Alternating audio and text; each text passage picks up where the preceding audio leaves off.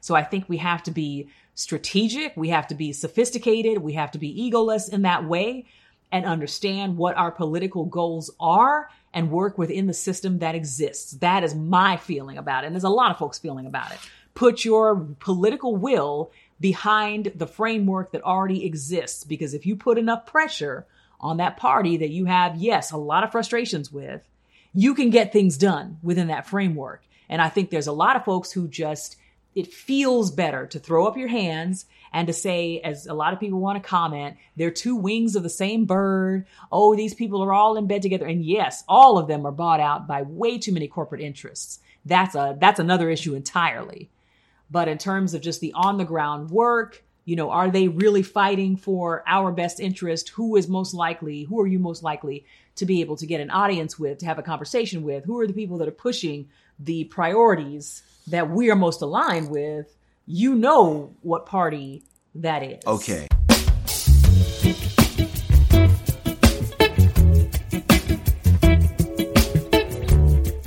Hello, this is I'm All Over the Place with Dara Star Tucker. I'm so glad to be back with you. I'm glad to be joined by my co-host, Greg Bryant. Greg Bryant. We are back in effect after some deviations and trying out some different formats and some different co-hosts. It is your podcast. And guests. You are all over the place. That's what makes it. And I'm proud of you. Thank you. I'm proud of you. I appreciate that. I appreciate that. Tell them where they can find you if they're new here. You can find me at Dara Star Tucker on most social media platforms. Dara with one R, Star with two. On Instagram, I'm Dara Tucker B. And now on the new platform, Threads, I am also Dara Tucker B because that's connected to Instagram. So absolutely. Yeah, we've hit some important milestones on all the platforms lately. I'm a numbers person, so I like my nice round numbers. So we're at 50 grand on Facebook, 10,000 folks on the new Threads, 75,000 on Instagram, and getting ready to cross 1 million on TikTok. Yay! Maybe by the time this airs, we may finally be at 1 million on TikTok. All right. And I say we because I want to thank all of you for being tremendous supporters and following me along in this journey and giving me lots of reasons to kind of scrap it up online and just put some interesting content out there, and always knowing that there's going to be somebody there who's receptive and willing to listen and willing to join in the conversation. And then 2 more quick things before I forget. You are also on Patreon. There's those that reach out. Hey, we want to support you tangibly.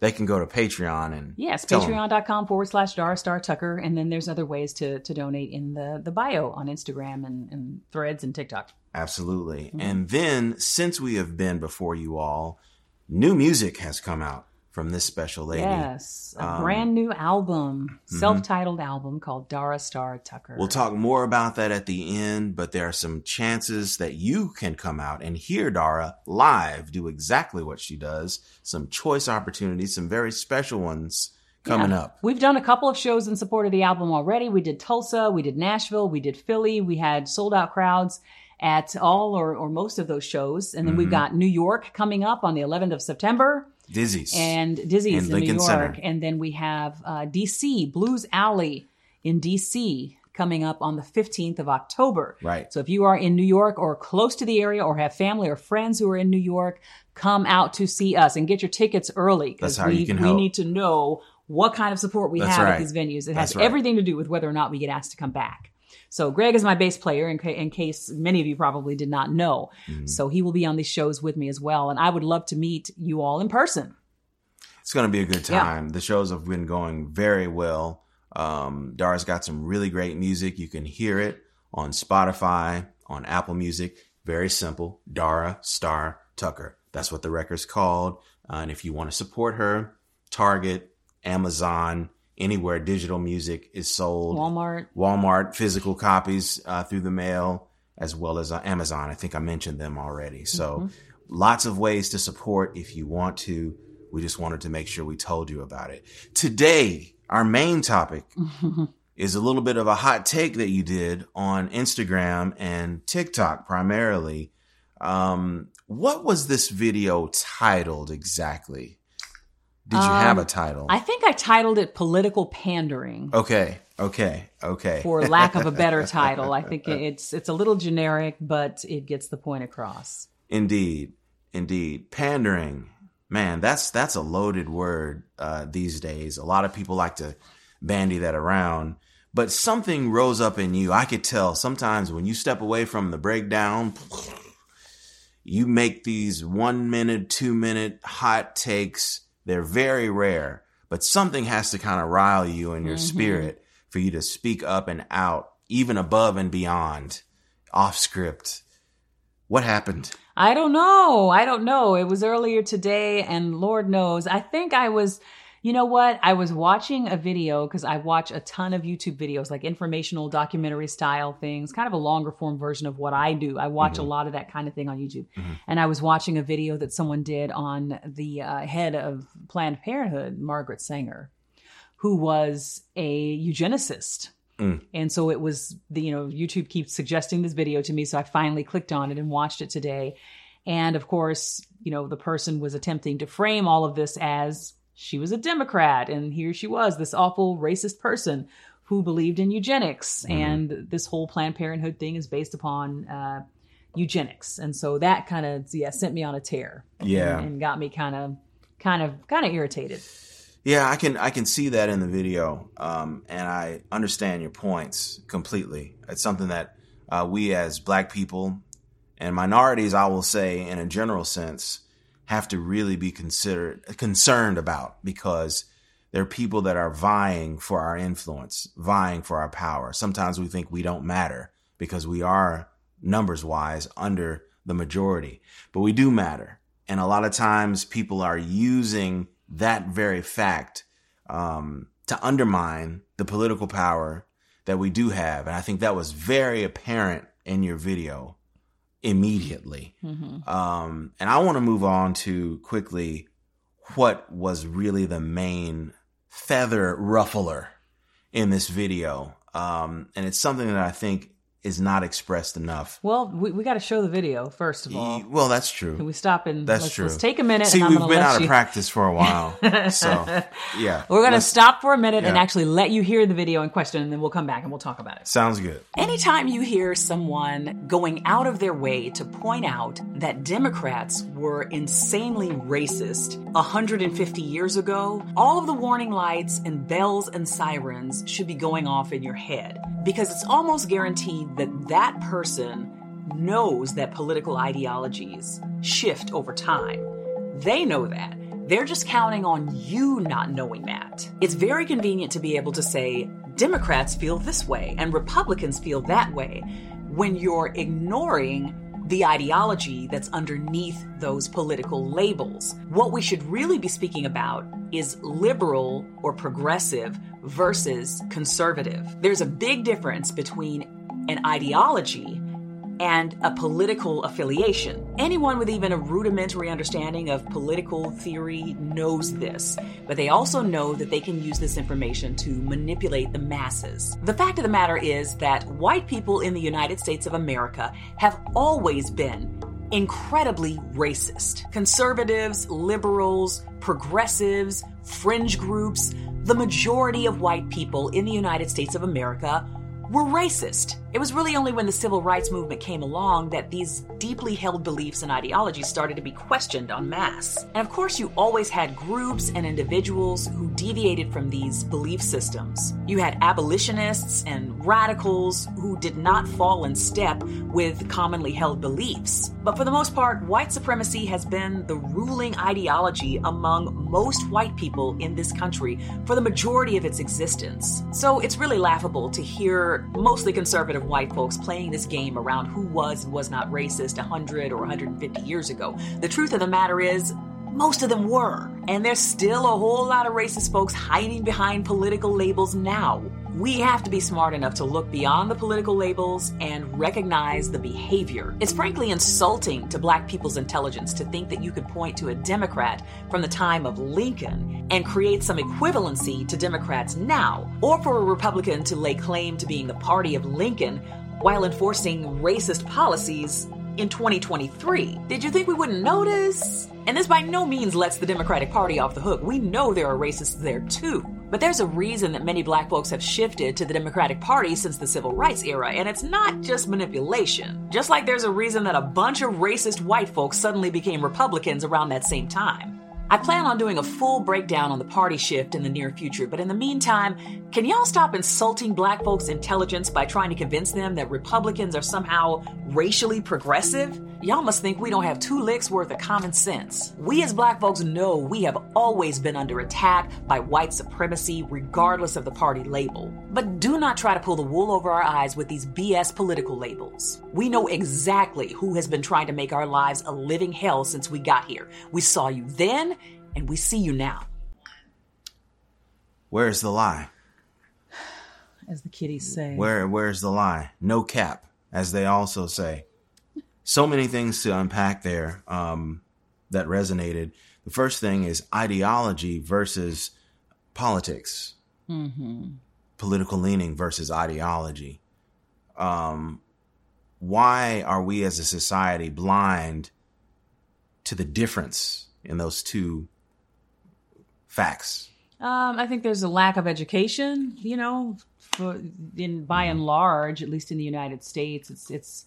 I did a live on TikTok today just discussing how one of the many things I talked about was just how, what an embarrassing lack of education there is around history, around politics, around civics in this country. I think a lot of people, get their news from talking heads and, or they get their news from social media. They're just not plugging into a lot of factual information around history or around politics. I think there's just a dearth of good information out there and real investment in the political process, unfortunately. So people are easily persuadable. And we end up just having a political atmosphere that is run by spin. It's just about how well you can spin your position. Can I make this appear the way that I want it to the way that I want it to appear to best benefit me and my political agenda? Yeah. Why would people, in your opinion, have a problem with you saying that white people in this country, historically, the majority of them have been racist? I think because, and again, I was talking about this earlier today on TikTok, our news in this country, I think is just, it really is, they handle their viewers with kid gloves. I think there are a lot of white folks in particular who never really have to hear that, who never really have to hear someone come right out and just say, this country has been very deeply racist for a long time. And if you say it out loud these days, you're going to get a whole lot of pushback about it from, again, folks who are attempting to put a lot of political spin out there and convince folks that things are, not as they actually are. Mm-hmm. And so I think people just don't have to hear the truth. Mm-hmm. They are being sweet talked by a bunch of people at networks mostly who have something to gain by making them feel good about themselves and by telling a particular story and by creating a particular narrative around race. Yeah. So not a whole lot of people just come right out and say, this country has been very, very racist for a long, long time and still has a long way to go, to not be that way. I think, it's a lot easier to tell people, well, we're doing great and things are so much better and we're post-racial and I have a dream speech and things are so much better and we, I don't see color and all of this, all of this, it's meant to sound very benevolent and very right-minded, but it's actually very dismissive of what, the issues really are and have been. And really, I was speaking more in a historical way, things up to the civil rights, which is what I eventually said. Yeah. Things up to the civil rights movement. The majority of white people were absolutely racist. Stay with us. We'll be right back. It's Joseph M. Leonard with the Constitutionalist Politics. Tune in for the upcoming episode for May 4, Issue, Never the Issue, as well as guests Peter Seraphin, Rosemary Downer, Don Gallade, Gista the Rapper, Cy Young, Jason Perry, and upcoming Jack Hagar, Andrew Thorpe King, Trent Rock, Ed Temple, Chris Morehouse, and more. Please tune in to Constitutionalist Politics. God bless. I think the laws in this country are firmly on your side, and it's unfortunate. But when you go down the list, the abdication of any meaningful reconstruction after the Civil War, Jim Crow and black codes specifically against black people, into resistance from the human and civil rights movement, into non-payment, no laws for reparation for black people at all. It's being discussed, but nothing has been done. And I think also, to go a little bit deeper, people may have had a gut reaction towards you saying that, but we have to evaluate, as black, white, whatever, the crippling effects of white supremacy that would even make us devalue that comment in the first place. Racism is not hatred based only. Racism can happen out of ignorance. Racism can happen because of fear. I think a lot of people that say they don't lean towards hatred in their heart, making them not racist, does not absolve racism. Racism is a systemic oppression of a people. And if you don't resist laws that are against certain people, and you don't raise your voice, and you don't read anti-racist literature, and you don't associate yourselves with other than the majority culture, there is a large chance that you will come out in support, in accordance with racism. That's just the facts. It's unfortunate. It hurts, but it's real, and it has serious repercussions on generations of people. And no, there's nothing wrong with what you said. Yeah, I really didn't get a whole lot of pushback, honestly, from white folks who had a problem with that statement. There was, maybe one or two people in particular who had something to say, and even the one person that I noticed who had pushback to that said that she would reevaluate it, and I told her to watch it again. I was like, I think you're being defensive, and you need to watch what I said again. Because no, I didn't say most white people are racist. I said this country has, in the past, has been majority racist, and I did say that after the civil rights movement, that was something that people started to question. Like, hey, maybe this is not kind of the default mode that, should just be unquestioned. And I think I had more pushback from black folks, honestly, who were kind of upset at me creating any kind of a delineation between the Republican and Democratic parties. I think that was really more of the pushback that I received to that video. Let's look at that, though, also.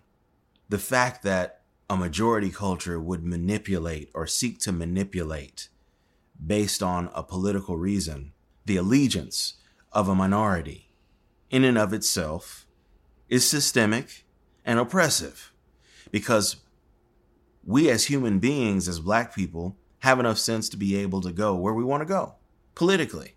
If we want to splinter off and do our own thing, if we want to align ourselves with the party that will do us the most good, despite its racism, that's our business.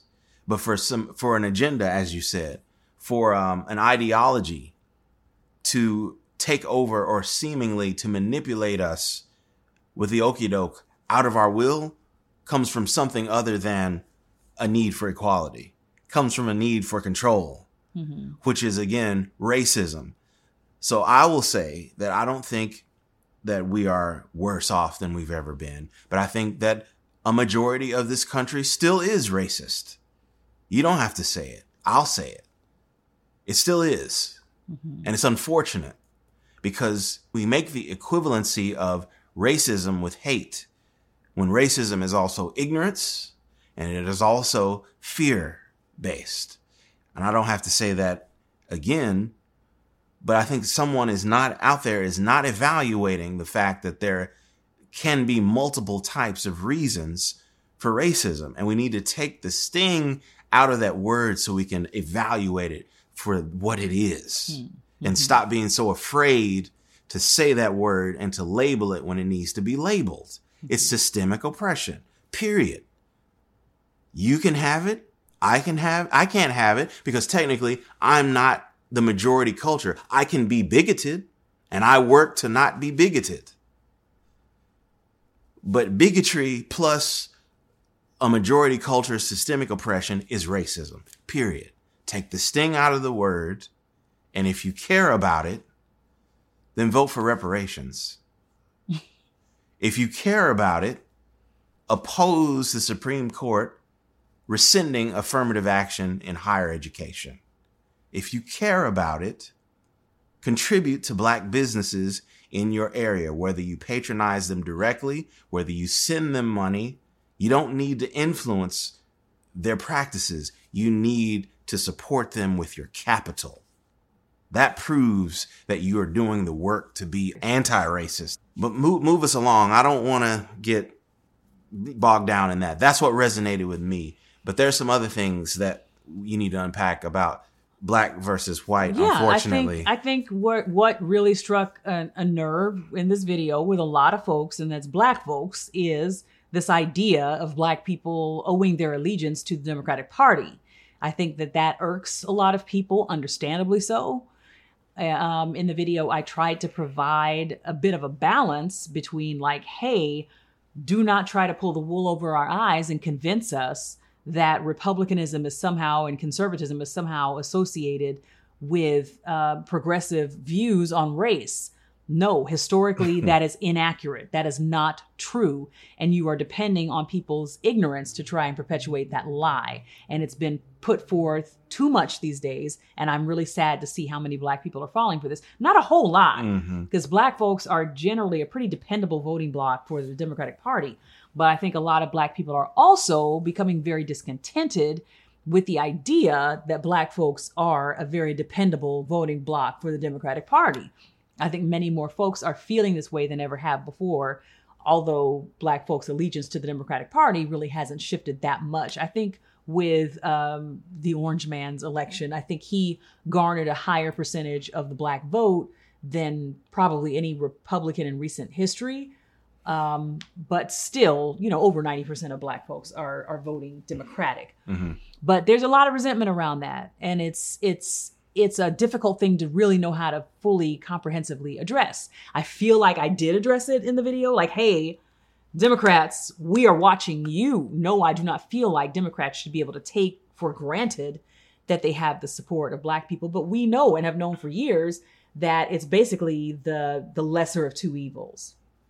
And that to lend your support, a very strong voting bloc, which is 13% of the country, if 90% or more, 95% at times of Black folks who are 13% of the country are voting for Democrats, that's a very influential voting bloc. Do they deserve to have our loyalty to that degree? I don't know. I had a conversation with someone in the comments who was basically saying, as I hear a lot, anytime I bring up the Democratic Party, well, we need to break off and we need to do our own thing. Why are we not starting a viable third party? And we need to have a viable challenge to the Democrats because they do this and they do this and they're this and they're guilty of this and that and that. And you can't deny it. Even Joe Biden himself has some very problematic ties, at least in his past. I feel like a lot of, the problematic things that people genuinely have the right to be concerned about with regard to him, he's addressed a lot of it. Some of it he has not, but I feel like, the person that he is today, I'm fairly comfortable saying that dude's not extremely problematic when it comes to race relations, but he's got a lot of crap in his past that, just doesn't bode well for him. It's just, if somebody wanted to say, I don't want to have anything to do with that dude, simply based on his comments about the jungles, cities becoming jungles, what can I say? I can't dispute or refute anyone who says, I don't want to have anything to do, a Black person who says, I don't want to have anything to do with him, because his mentor was, I think, I don't even want to say who it was. It was some avowed racist. I think he spoke at Strom Thurmond's funeral, and, he's real chummy with a lot of folks that you would really hope that he wouldn't be chummy with. Some garbage people. Yeah. For some of it And Bill Clinton was too, frankly. Exactly. And Hillary. I'm going to ask the hard question here. Say I am disenfranchised. Say I do accurately have a point to pick with being political booty. How can I leverage myself as a Black voter who is dissatisfied with the Democratic Party, but knows the real evil of the ideology of toxic conservatism with the Republicans. What can I do to make sure that I am not taken advantage of and that I am not seen as just in the pocket of a Democrat? Well, I mean, I think we need to probably take ego out of the equation, first of all. So I don't think it really matters if we are seen as being in the pocket of anybody. We have to determine what our best interests are and learn to consistently work towards bringing about that result. And so who cares if we're seen as being in the, because Christians don't care if they're seen as being in the pocket of Republicans. They really don't care. They knew that they wanted to take down, I'm talking like these aren't my people or haven't been my people. They knew that they wanted to take down Roe v. Wade. Mm-hmm. Evangelical Christians, I'm sorry, knew that their goal was to take down Roe v. Wade. And so they pledged their allegiance to the party that they needed to pledge their allegiance to. And they did not care who provided a criticism or who is still providing criticism around the fact that they are supporting a party that put forth a presidential candidate, that was thrice divorced, was not a churchgoer, had absolutely no religious belief as far as we know, other than what he needed to position himself to have in order to pander to them. They didn't really care. Mm-hmm. They just put their support behind the party that was most aligned with their goals. So I think we have to be strategic. We have to be sophisticated. We have to be egoless in that way and understand what our political goals are and work within the system that exists. That is my feeling about it. And there's a lot of folks' feeling about it. Put your political will behind the framework that already exists. Because if you put enough pressure on that party that you have, yes, a lot of frustrations with, you can get things done within that framework. And I think there's a lot of folks who just, it feels better to throw up your hands and to say, as a lot of people want to comment, they're two wings of the same bird. Oh, these people are all in bed together. And yes, all of them are bought out by way too many corporate interests. That's another issue entirely. But in terms of just the on the ground work, are they really fighting for our best interest? Who are you most likely to be able to get an audience with, to have a conversation with? Who are the people that are pushing the priorities that we are most aligned with? What party that is. Okay, but I have something else to bring forward. It's an A-B question. A, do you think we need a State of the Black agenda? And then State of the Black whatever agenda? And then number two, do you think it takes a certain type of Black person? We've seen Ice Cube try. We've seen Tavis Smiley try. But no one is listening. And I'll just go ahead and interrupt it. I think we do, as Black people, need a Black agenda that we put forward and say, you will do this because we matter to you to this degree. But do we need a certain type of person to put forward that agenda that these folks can hear, understand, and know that there will be repercussions if they don't cave to this demand? I mean, is there more organization that's needed? Obviously, yes. I mean, their Congressional Black Caucus exists for the very reason that you're speaking of. Basically having some unified voice, some unified set of principles and goals that it's their job to kind of put forth and, create an even stronger right. But the Republican front. Party right now is driven by a personality, not by, a PAC or what you're saying. The orange man won. His personality was enough. You're saying that the democratic system as it is, the party as it is not personality driven to the degree we are common enough or systemic enough that we still work within these frameworks of groups. There is not an individual or individuals that matter to the degree to be taken seriously. I'm not necessarily saying that. Who knows? Somebody could pop up, tomorrow that fits that bill. But I don't think that the goal really is necessarily to be able to coalesce around a cult of personality. Mm-hmm. I don't. A lot of people kind of put that forth, like we need some alternate version of the orange person, mm-hmm. And I don't want that. And I don't think a lot of people who lean towards the left really want the same thing that's happening on the right, but we just got to have our own version of that. Absolutely not. I think you have many more, I will just say, frankly, you have many more critical thinkers. You have many more people who understand political nuance. There's a different dynamic. So I think a lot of people assume that what we need is a strong man on the left to counter the strong man or some of the kind of blowhard tactics on the right. And I don't agree with that. I think what you have is a much more nuanced coalition of many more critical thinkers, a much more thoughtful approach than what is happening on the toxic right. And I harp on the toxic right because I theoretically do not have a problem with conservatism in general. If it means smaller government, if it means lower taxes and, more decentralization, and these kind of classic principles of conservatism, but that's not really what we're dealing with. Right. On the right. KKK. So yeah. We're dealing with neo-Nazis. We're dealing right alongside evangelical Christianity. Yeah, we're dealing with a lot of folks who don't really have a whole lot of respect for the democratic process, frankly, who are really looking for a more authoritarian and dictatorial kind of framework. And no, I don't think we need that on the left, or we need more of a totalitarian dictatorship on the left versus on the right. No, I think we need to continue to push for respect for democracy, which I feel like is really it's at stake for the first time, truly for the first time in our lifetimes.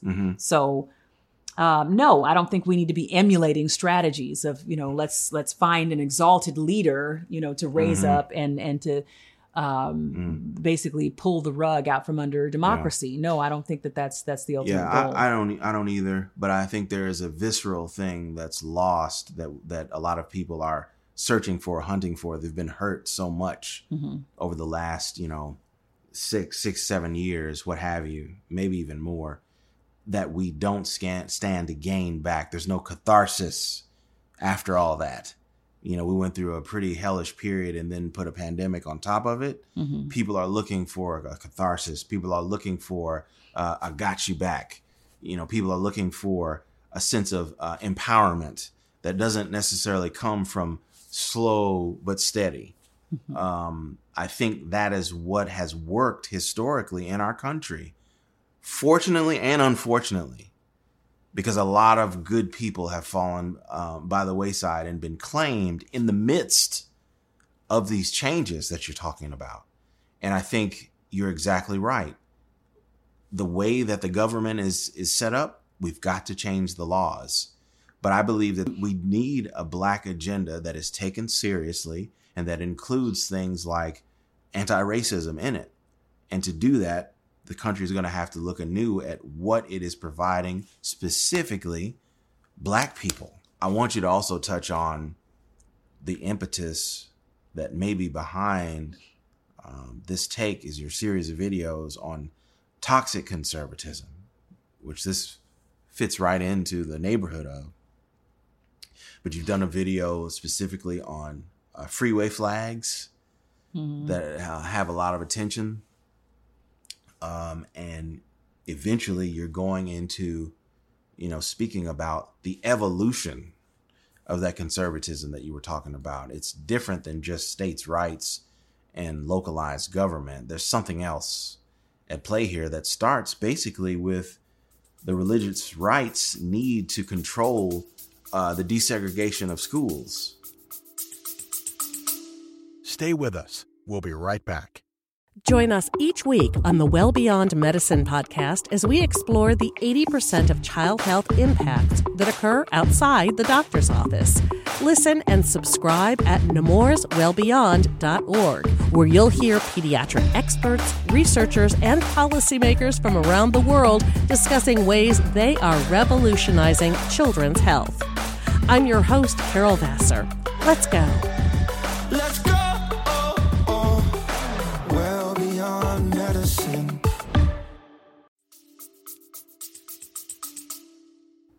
Yeah, I've done videos on that, just how the entire progression of this kind of politically active religious right has kind of evolved. Yeah, and I did a video on states' rights recently as well. I did a video on Confederate flags off of the freeway, and then did a video on kind of what's the whole deal with states' rights and why has this become kind of a dirty term. But yeah, that's my desire, is to really over the next year kind of flesh all of this out. You know, as we're entering the political season, I think it's really important for people to be as well informed as possible. And I've had the chance to speak out in this last election year quite a bit on different issues that I was passionate about. And I think, you know, again, I just think we're lacking in a lot of knowledge and scholarship around this issue, to the point where a lot of folks are just easily manipulated. And I hate to see it happening within the Black community. That I hate to see. I don't like to see anyone being deceived, but I don't like to see Black folks particularly who are, you know, legitimately flummoxed. They're flustered. They're frustrated, you know, about the state of the United States of America, and they know that the U.S. has not done right by Black people. They know that, and so then they just, whoever can find you in that frustration is probably going to have going to have your ear, especially if you're the type that tends to want to be contrary. You want to go contrary to where the rest of the crowd is going.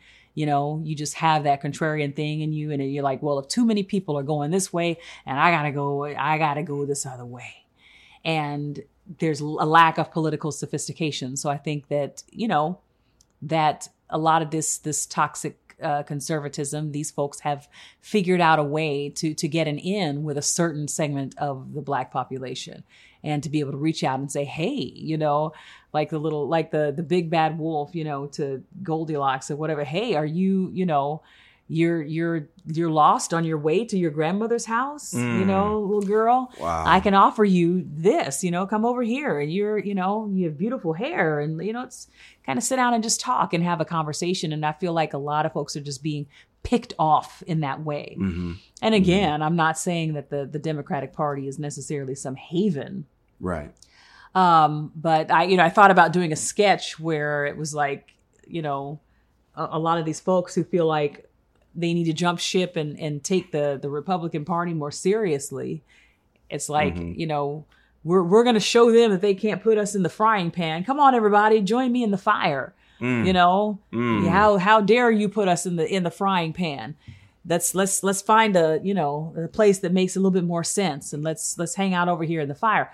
Like, no, we got to be a little bit smarter than that, because I feel like this toxic conservatism is getting smarter. They have adjusted their message for a new generation. They have adjusted their message for a new era, and it's pretty impressive when you really look at it. I mean, you look at online outlets like PragerU. If you know what this is a YouTube page that they call themselves a university, but that's hardly what it is. It resembles a university only in the sense that there's information being shared, I guess. So in the loosest sense, I'm a university as well, because I share information. Apparently anybody who talks about stuff can call themselves a university, but it's basically a propaganda channel for right-wing politics. And what they love to do is they love to get Black folks to speak out about issues that pertain to Black people. So they'll get folks like Candace Owens and what's the Black woman's name? She ran for mayor in Nashville, and she did an abysmal job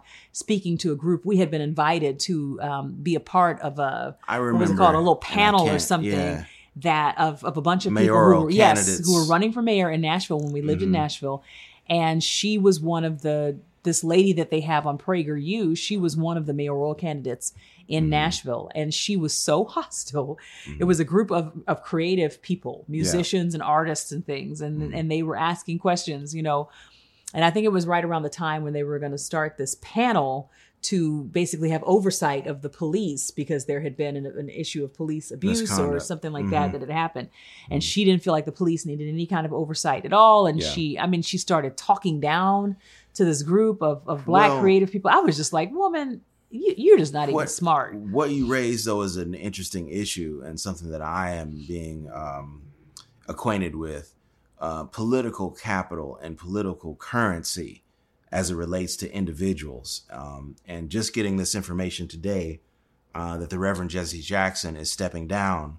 He's retiring today from retired the a long time ago. Operation Push and the Rainbow Coalition chair. But there was an era where, yes, the political capital and political currency superseded, though shallowly, capitalism and funding.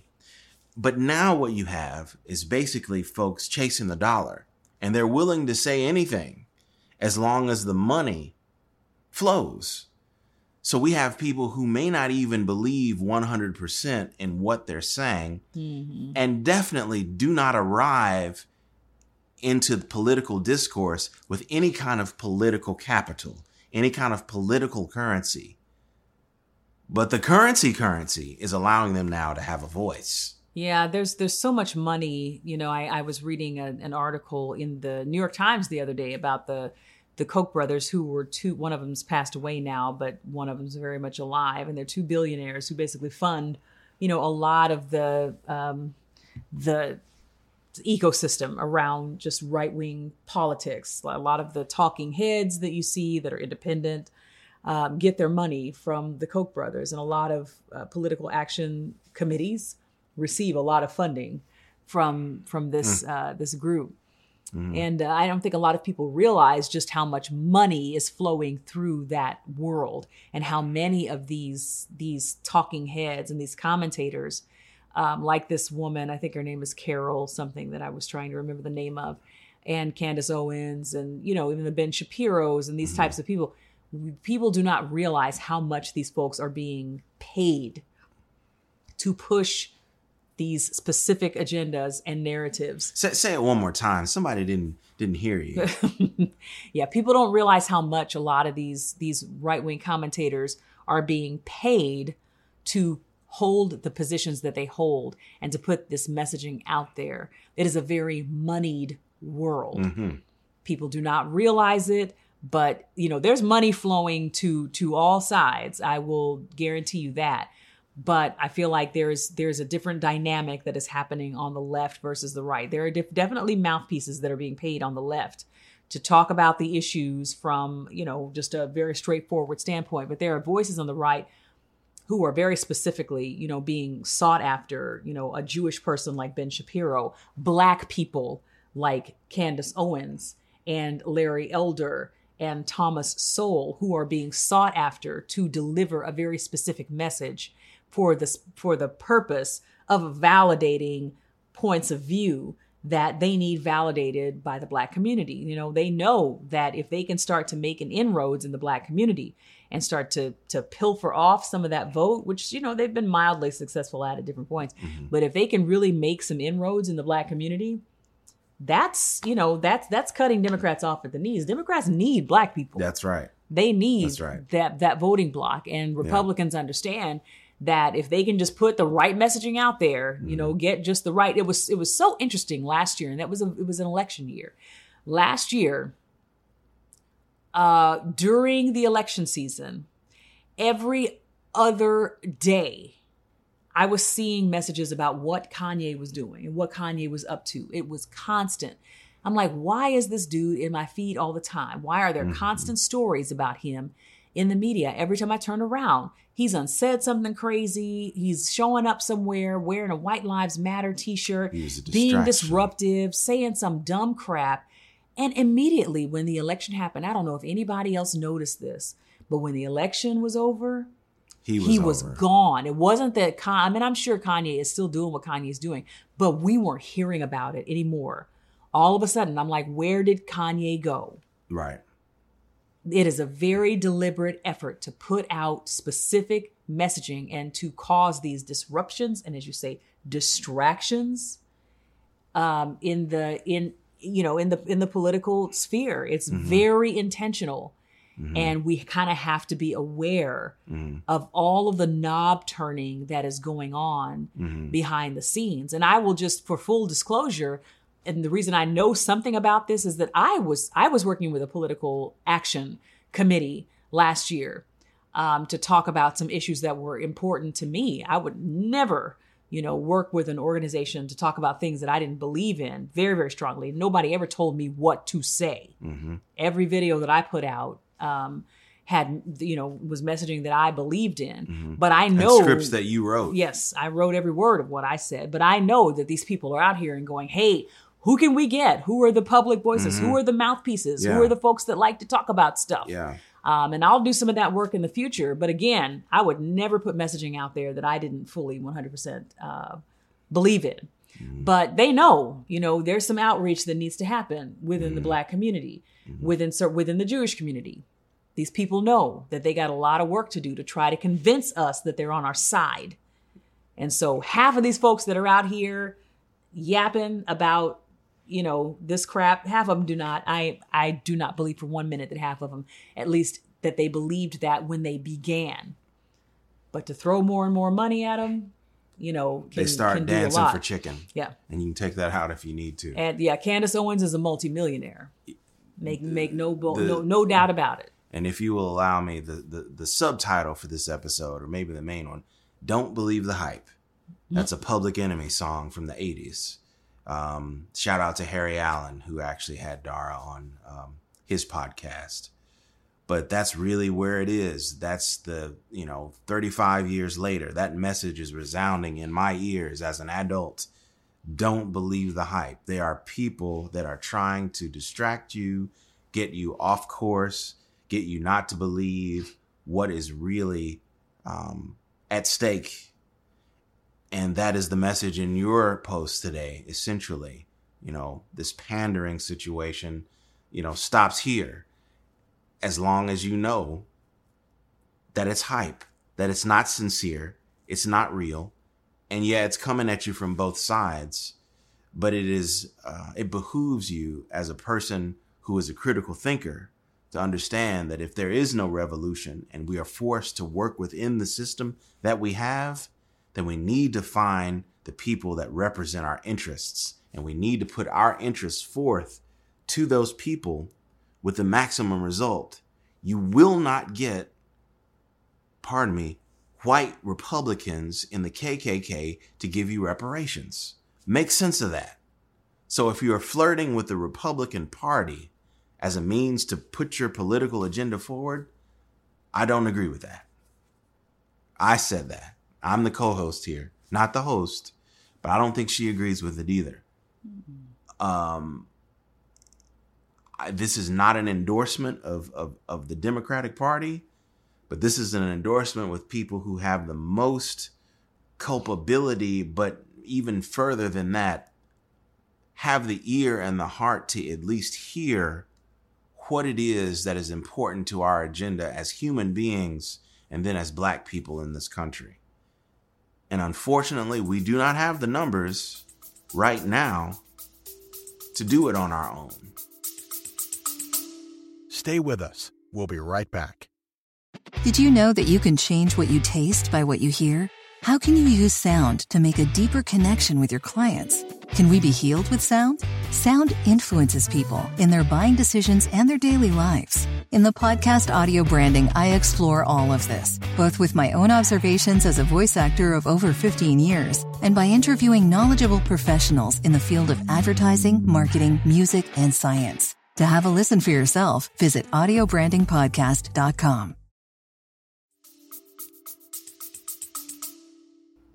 We never will have the numbers to do it on our own. Black people will probably, if we haven't I don't feel, exceeded any more than 13% of the population at this point, then we never will. But even with a brother man that was the president, our 44th president, I don't believe that this country is healthy enough, and it's proving every day that it's not. That if Black people were to make a political party and say, hey, liberal people, join us in this effort, unfortunately, there is enough racism to prohibit that action from becoming a viable alternative, in my opinion. I can be wrong. You can play this tape when I'm 75 and it happens, and I will admit defeat. But right now, the way that it is, unfortunately, we are in a system and we have to work within the system to get what it is that we want. And that does not come from us aligning with Republicans.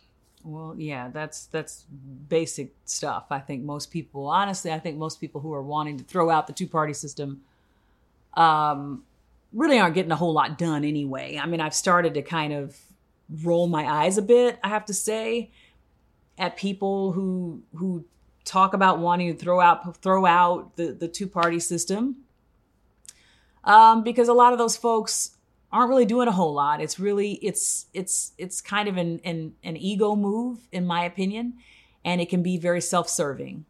The criticism with the Green Party, for instance, is that they really are not about true political activism or action.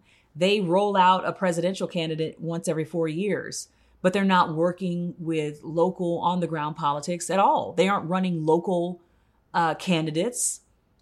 All they care about is the presidential election. And they are always there just to provide a foil to pilfer off votes from Democratic candidates.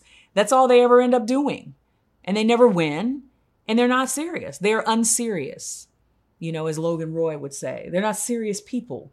And I think a lot of these folks who, preach anti-two-party movements they're not the people working on the ground. They're not the Stacey Abrams types who are doing true political activism and organization and who are actually accomplishing anything, and yelling about creating more parties. They're not accomplishing much at all. They're just yelling. They're spitting in the wind. And it makes them feel good. It makes them feel like, they are aligned with people like Malcolm X and, revolutionaries that, they can get behind. But those aren't really the people making change in this world. They really aren't. I think the folks who are really actively working, like I said, the Stacey Abrams types, they understand how to work within the system. And at least for right now, that's the most viable option that we have. I think those are the doers, and those are the people that we need to be listening to at this time. I really like that guy. I think his name might be Gary Chambers. Yeah. He was running for Louisiana, a Senate. senator. Yeah, Senate in Louisiana. Folks like that, honestly, if you don't follow Gary Chambers online, he's a black dude. He's a real smart guy, and was giving, I think the dude's name is John Kennedy, his opponent, real racist Southern white dude, who said, if you didn't like the cops, then the next time you're in trouble, why don't you call a crackhead? That was what his opponent. That was the commercial that had everybody just cracking up this last political season. But Gary Chambers, a smart guy, organizer, understands how to work within the system. I just, the more people I see like that pop up, the more faith I have in this republic, the more faith that I have that we're actually making advancements, but folks just need to vote for them, but both of those folks, ironically enough, lost their races this last time. Mm-hmm. But they exist and they're out there, and I hope that they will be utilized in the future. I really do, because that's the way forward, in my opinion. Absolutely. So again, don't believe the hype. So let's switch gears now and go into the music. You got a new record, Dara Star Tucker, which we alluded to at the beginning. But in this transition, let's hear a little piece from the record if we can. Maybe one of the songs that you've been doing for a long time but decided to document on this record. Your rendition of the spiritual, Just a Closer Walk with Thee, that you can find on the album Dara Star Tucker. Said just a closer walk with thee. Granted, Jesus is my plea. Daily walking close to thee. Oh, let it be. Dear Lord, won't you let it be? Ooh, don't you know that I am weak, but thou art strong. Oh, Jesus, keep me from more. You know I have been satisfied long. Oh, I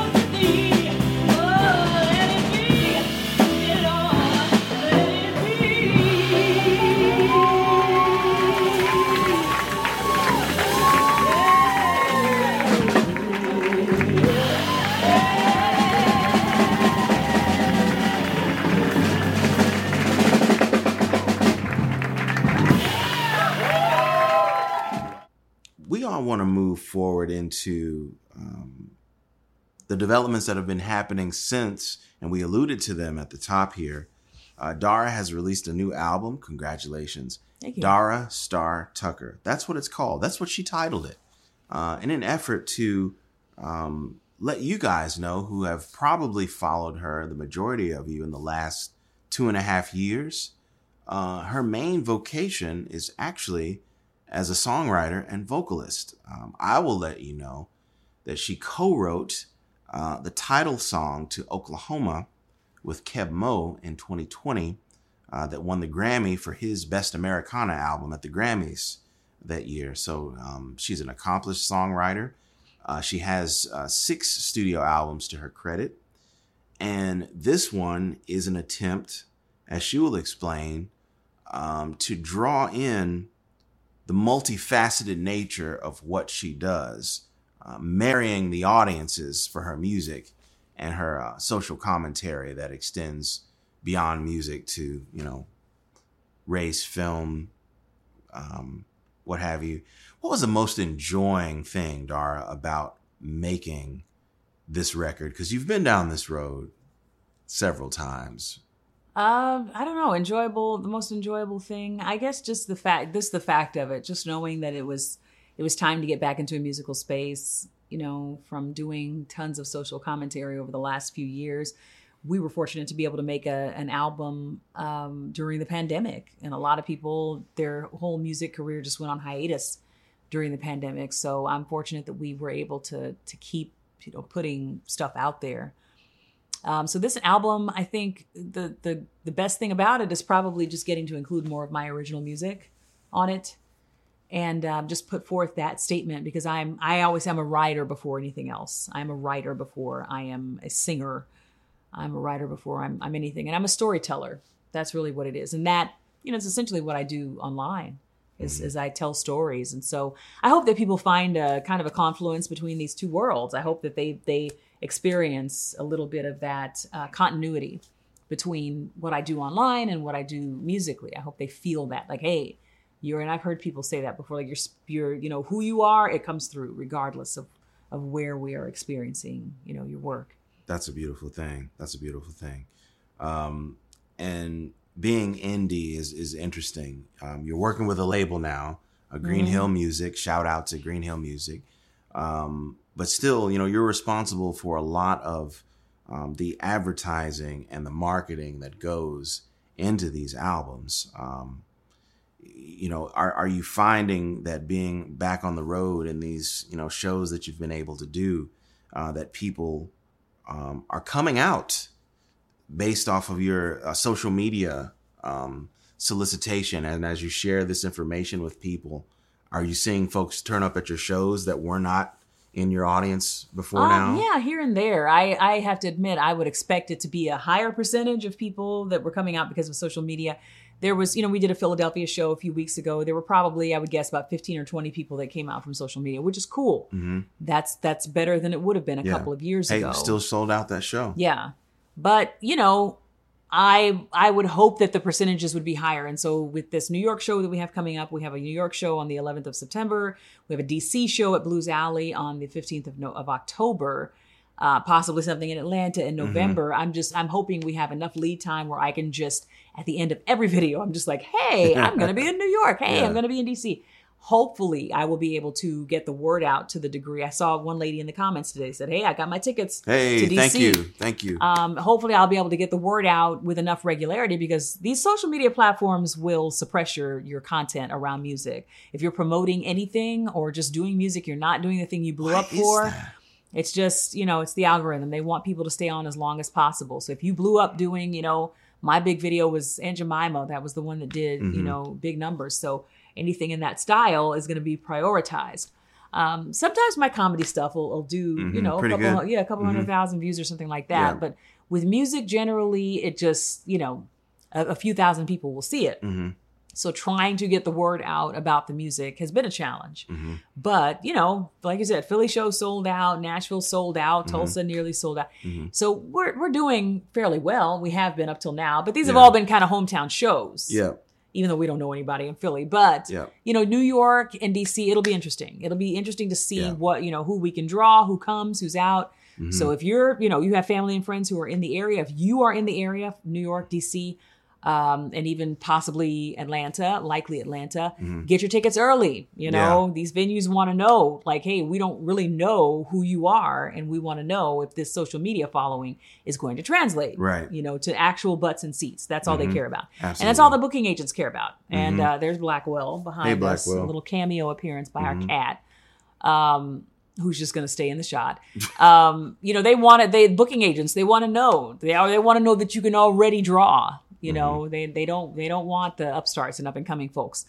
And so, it's been a challenge to work on parlaying this online audience into something that's meaningful. Yeah. And so we'll see, it's a story that's still being written. So I would love to see any and all of you who are in the area, if you have family or friends, I would love to meet you.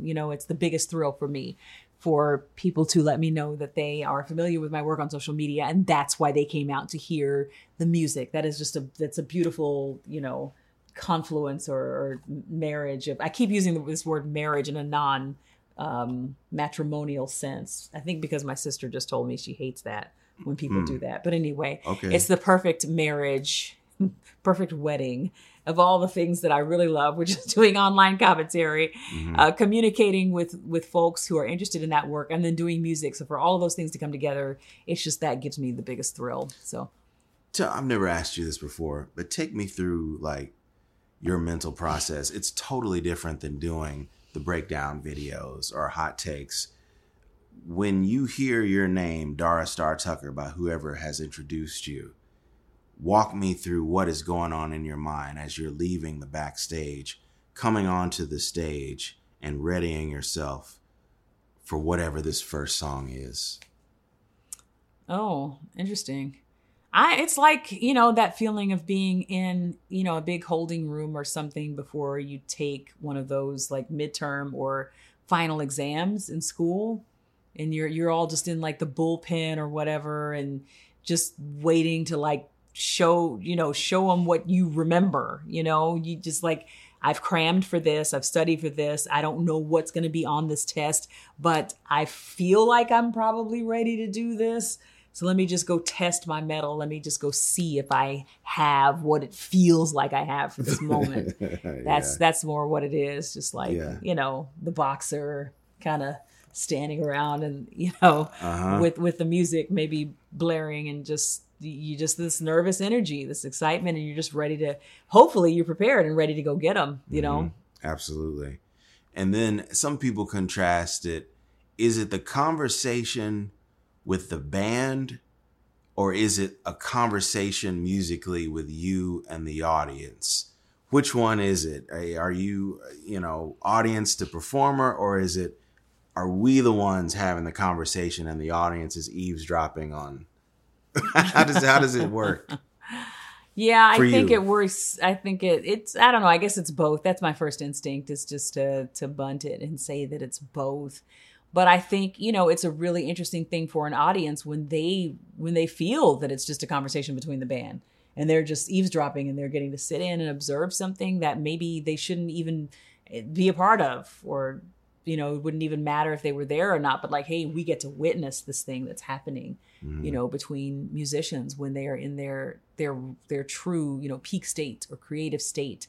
That's the place that I hope to get. I feel like I've started to explore that space a little more often. Just like, hey, I know you're there, but there's something happening up here that is really about it's its own thing, and you all can have a front row seat to an experience that's happening. I think that's really more of a spiritual territory when that happens. Oh man, well said. Yeah. Well said. What kind of audience do you prefer?